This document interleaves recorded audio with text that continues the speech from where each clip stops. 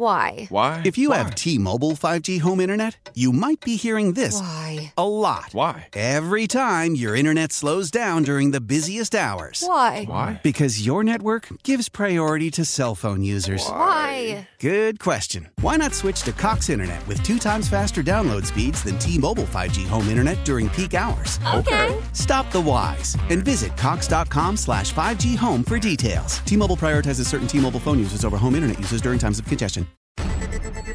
Welcome back to Better Living. I'm your host, Nick Carissimi. We are talking about the Meadows Museum today, and here to help me with that is their interim director of education. His name is Scott Winterrowd. How are you doing today? I'm doing great. Thanks for having me. Well, thank you very much for joining me. A previous guest on the show, Suzanne Massey, that works at SMU, came in to talk about all the great things that SMU is doing, and the Meadows Museum came up. I have to admit, I was unfamiliar with the Meadows Museum, and I love to go to art museums. So I went and I checked it out. It's a wonderful facility with a wonderful collection. It's a great place. So I wanted to bring you in and just talk about the museum and what you guys have to offer to the community. The Meadows has a theme, let's say. And what is it? Tell me about the Meadows. Well, our collecting area is very focused on Spanish art, Iberian Spanish specifically. So we do have some art objects that are related to Latin America and Mexico, but the primary holdings of the collection and where this really develops out from is the initial collector of the museum, Algar H. Meadows, who was interested in Spanish painting, and he's the one that founded the museum in 1962. Okay, so that just blows out my next question, which was why Spanish art? And it's really just that was what he was into. So what did Mr. Meadows do for the university? How did he become such an important part of SMU? I think it was because of his background here in Dallas. He really made his fortune in oil in the city of Dallas. And he was kind of embedded within the community. I think he had some leanings towards working with SMU before. It wasn't where he went to school. He actually went to Centenary College in Shreveport, Louisiana. And there's a Meadows Museum there, too. That's why we call ourselves Meadows Museum Dallas, just to make sure there's no confusion between the two. But we did get the holdings that he originally had in Spanish painting. And as I said a minute ago, he founded the museum in his ideas and with the university in 1962. But we didn't open to the public until 1965. Is Spanish art a specialty of yours, or is this something that you have learned about over the years working at the Meadows Museum Dallas?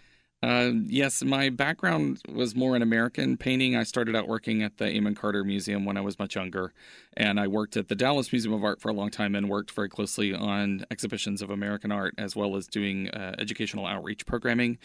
But since 2003, I've worked primarily in European art collections, but the mentor that got me involved in working in museums was the first curator of education at the Meadows Museum, and she was very interested in Spanish art, and so she kind of directed me towards working there long ago. So I've been looking at the Meadows, and I've had relationships with the Meadows for around 20 years now, and I interned there in 1998, and I have a good, strong background now in Spanish painting, yes. Is your background then in education, or is it in art, or is it art education? Yeah, my degrees are in art education. So my master's degree is in art education, but my certification's in museum education, art museum specific education from the University of North Texas. I have a lot of art history leveling, and because I've been in museums so long, I know a good deal about art history, and I'm also an artist. So there's a number of things that kind of, I think, play together to make me the person that I am working in a museum. This is your world. Yes. This is what you do. Yes. Okay, so you were the curator of education at the Meadows Museum for a long time, right? Yes, I've been there for almost 10 years. It'll be 10 years in October. Wow. Okay, so and recently you became the interim director of education. Yes. Now, when you are doing this, is it your job to kind of figure out how the museum is going to educate the community? Are you running new programs? Are you just making sure that the older programs are continuing to run?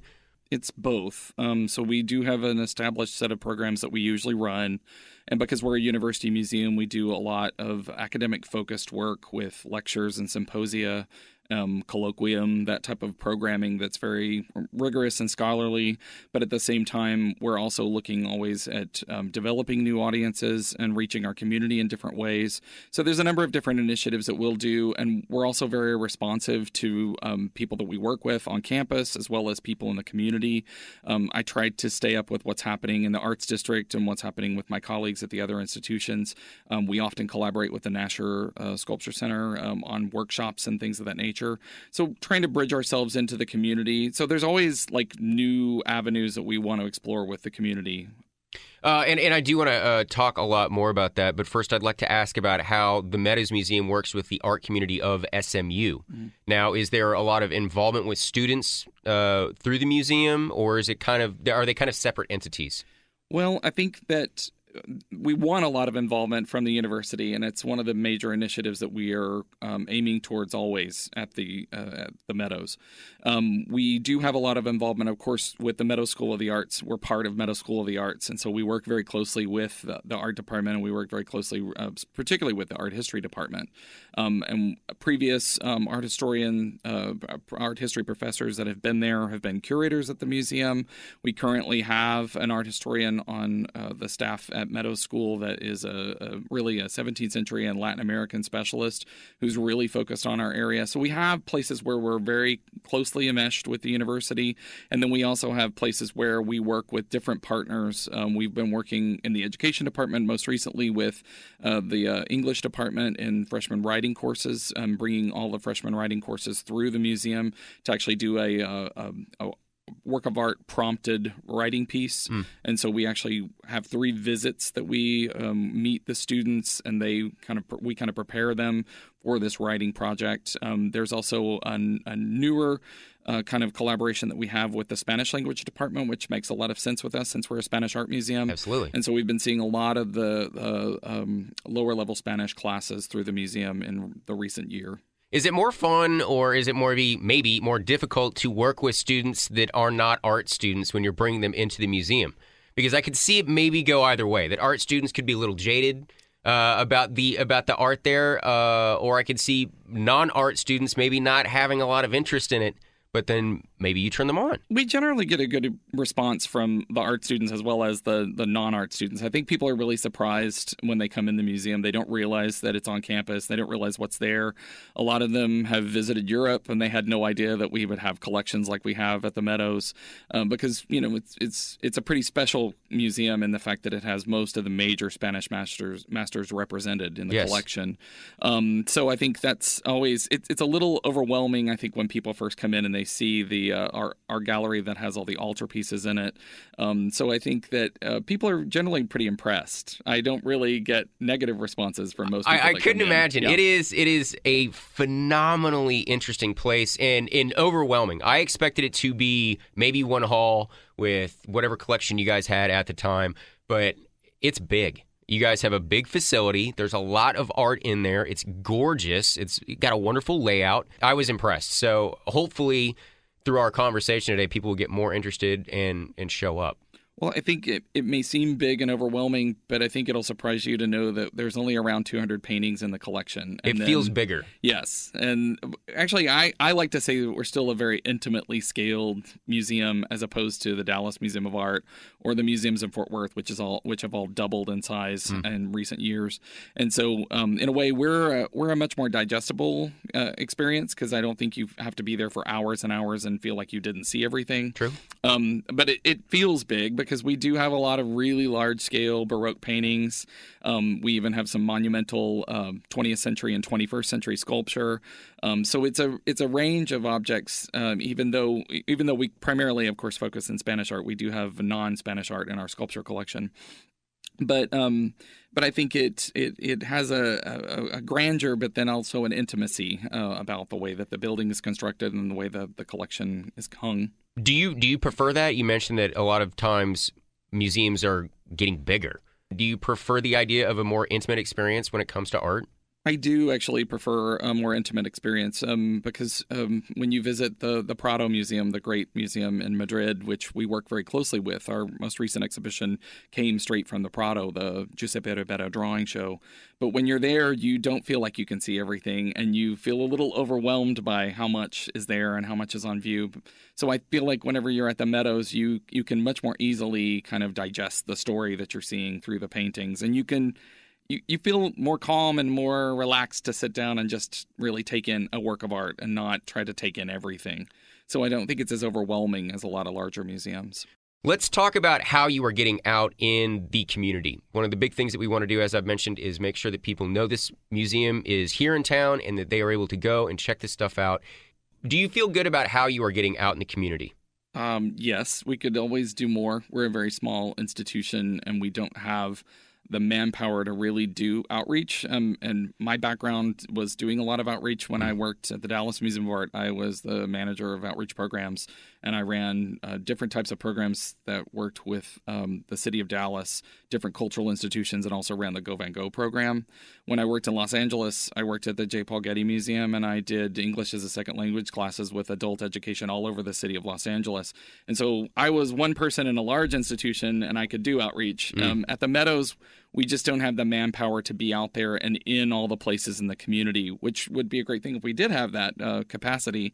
But we try in different ways to bring people in. And one of the major ways, of course, we focus primarily now on the SMU audience and making sure we can get as many SMU students through the door, because it's astonishing. But there are people on the SMU campus that never come in the museum, and we want to change that. But at the same time, we bring a lot of people in from the community. And one of the focuses we have, of course, is K through 12 audiences.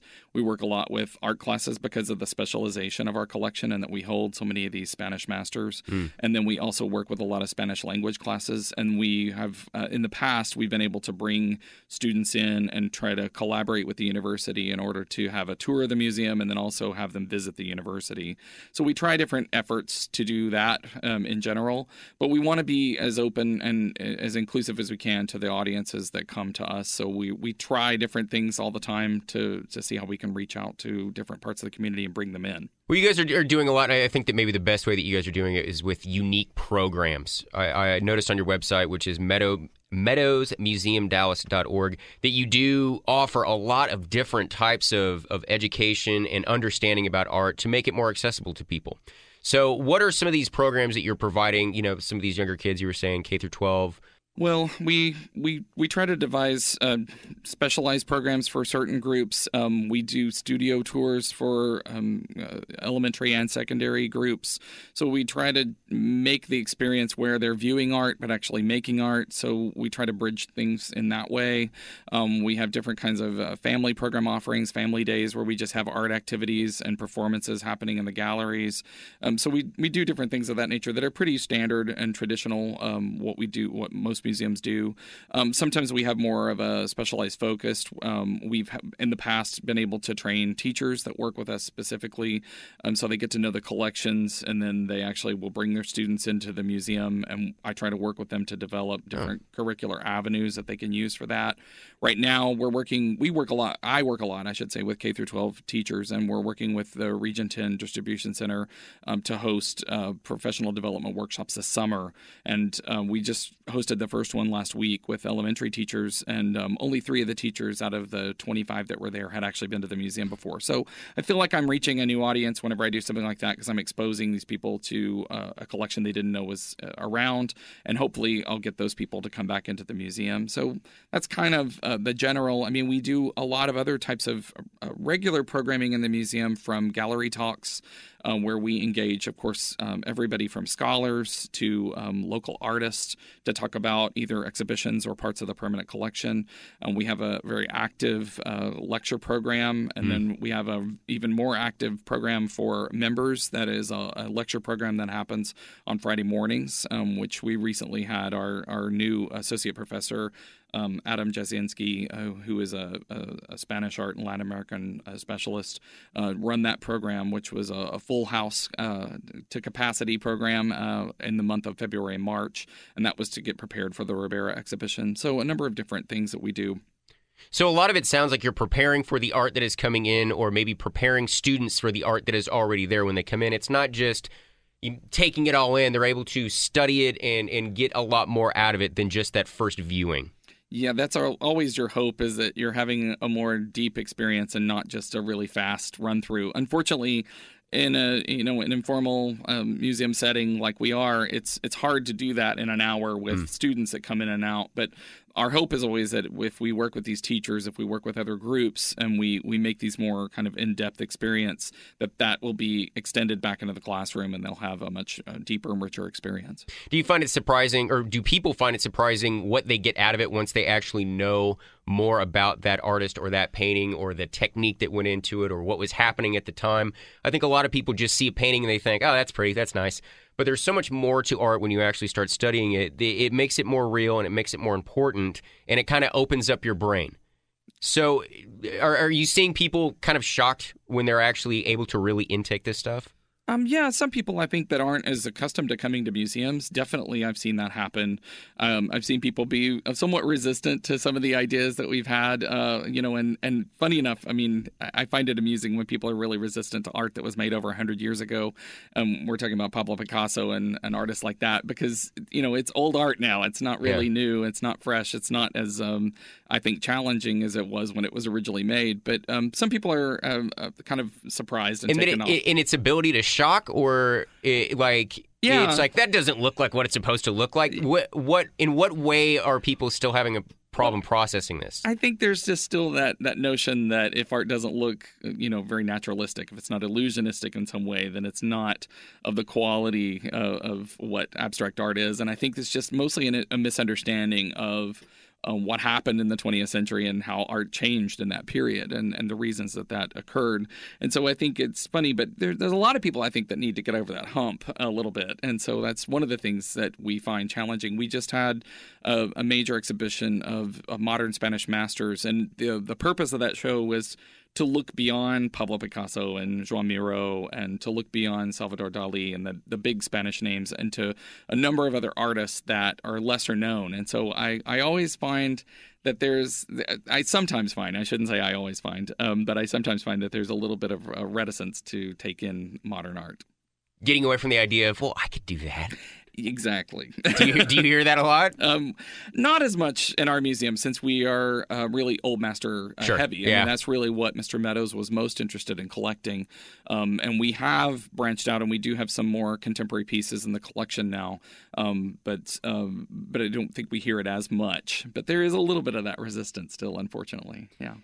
Scott Winterrowd is the interim director of education at the Meadows Museum. One of the things that really caught my attention before you came in here was hearing about this program that you work with in regards to people that are blind or visually impaired. You are helping these people to see art, as it were, and it's a fascinating program. So please tell me about that. Okay. So the purpose of the program is really, the way that we frame the program, the way we frame our programming at the museum is that we want to be accessible to anybody that comes in the museum and make sure that they can have an experience with the works of art. And so we've done a lot of training in the area of blind and low vision audiences in order to be prepared for anybody that could walk in the door and also to be prepared for special groups that come to us. And we've been really focused on trying to make materials and also training, of course, with our volunteers, training ourselves, how to work with these audiences. And so we have kind of a barrage of different materials that we use whenever we have audiences like this come in. We really try to focus on it as a sensorial approach to the works of art.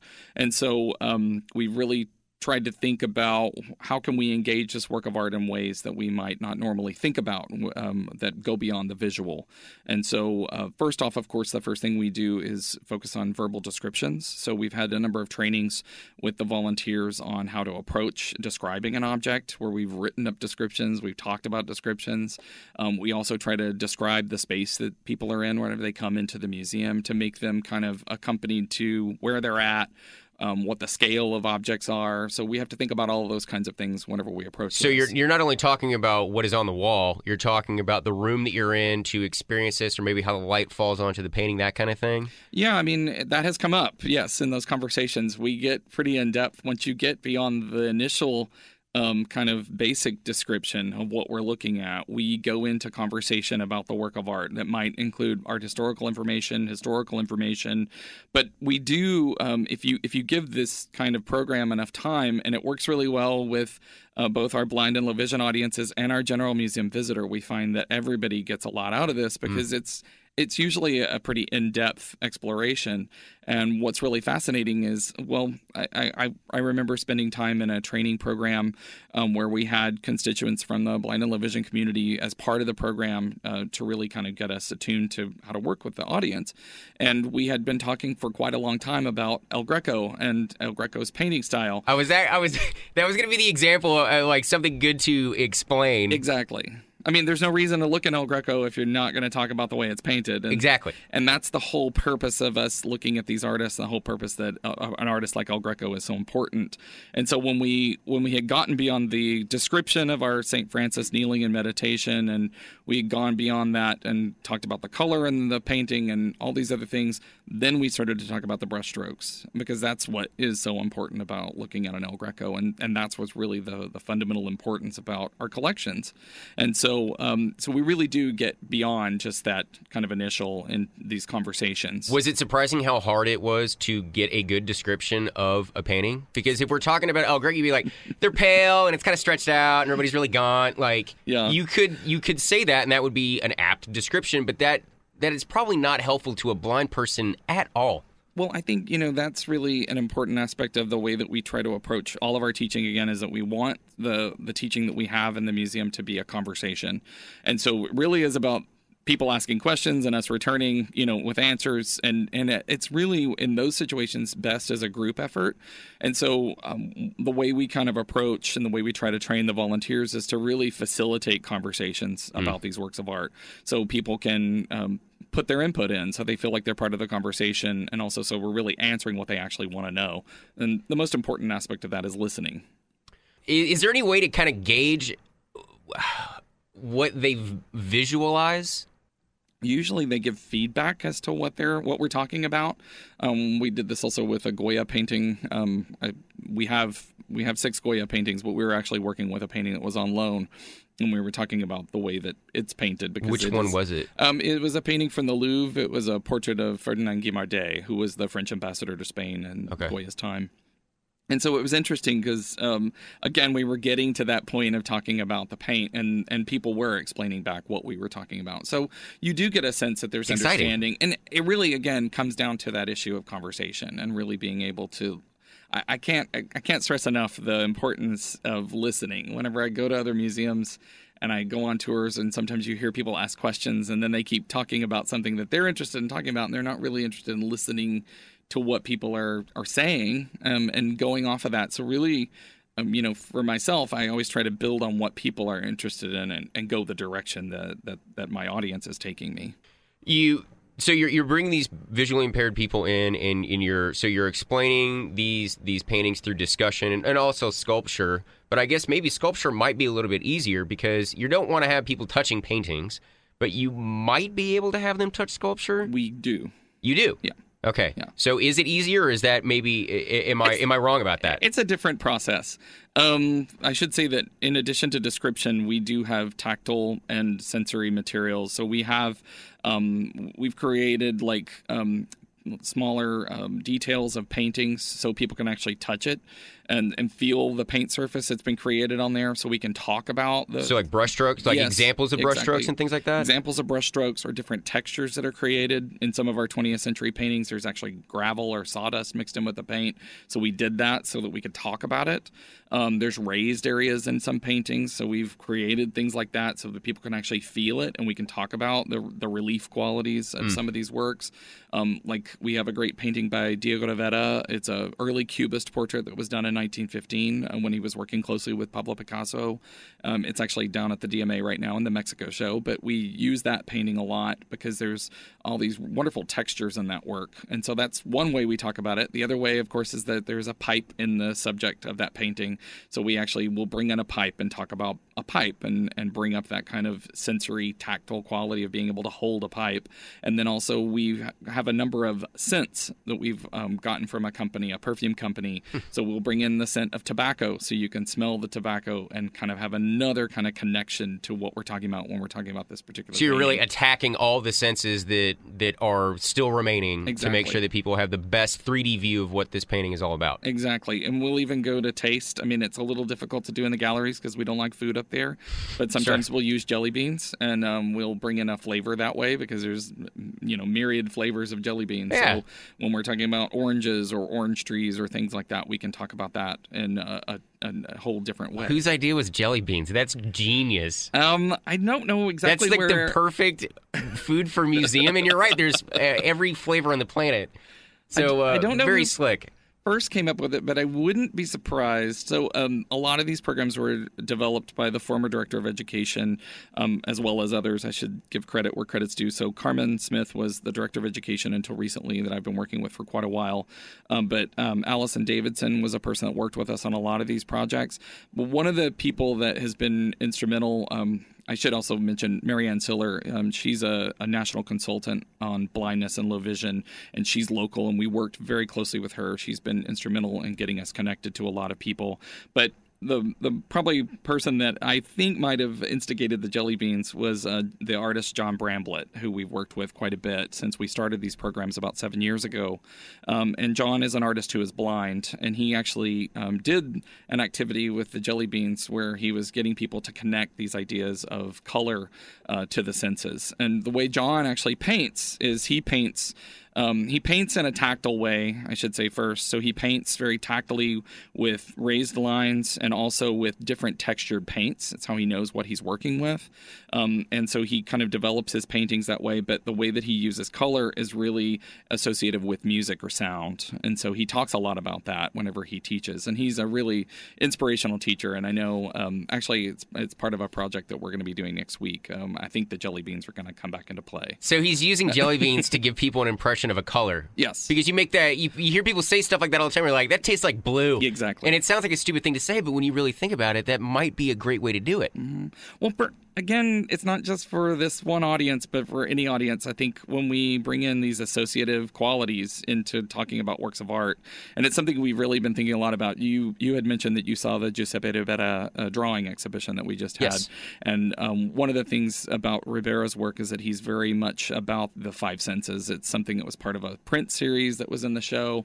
There was even a scream in one of the paintings that you saw in that exhibition. So we've been really trying to think about how do we talk about the senses when we talk about a work of art with any of our audiences lately. But it really brings this kind of different dimension and recall of memory, which is a whole other thing that people might have. We don't know what kind of connections we might be making to people when we bring these things in.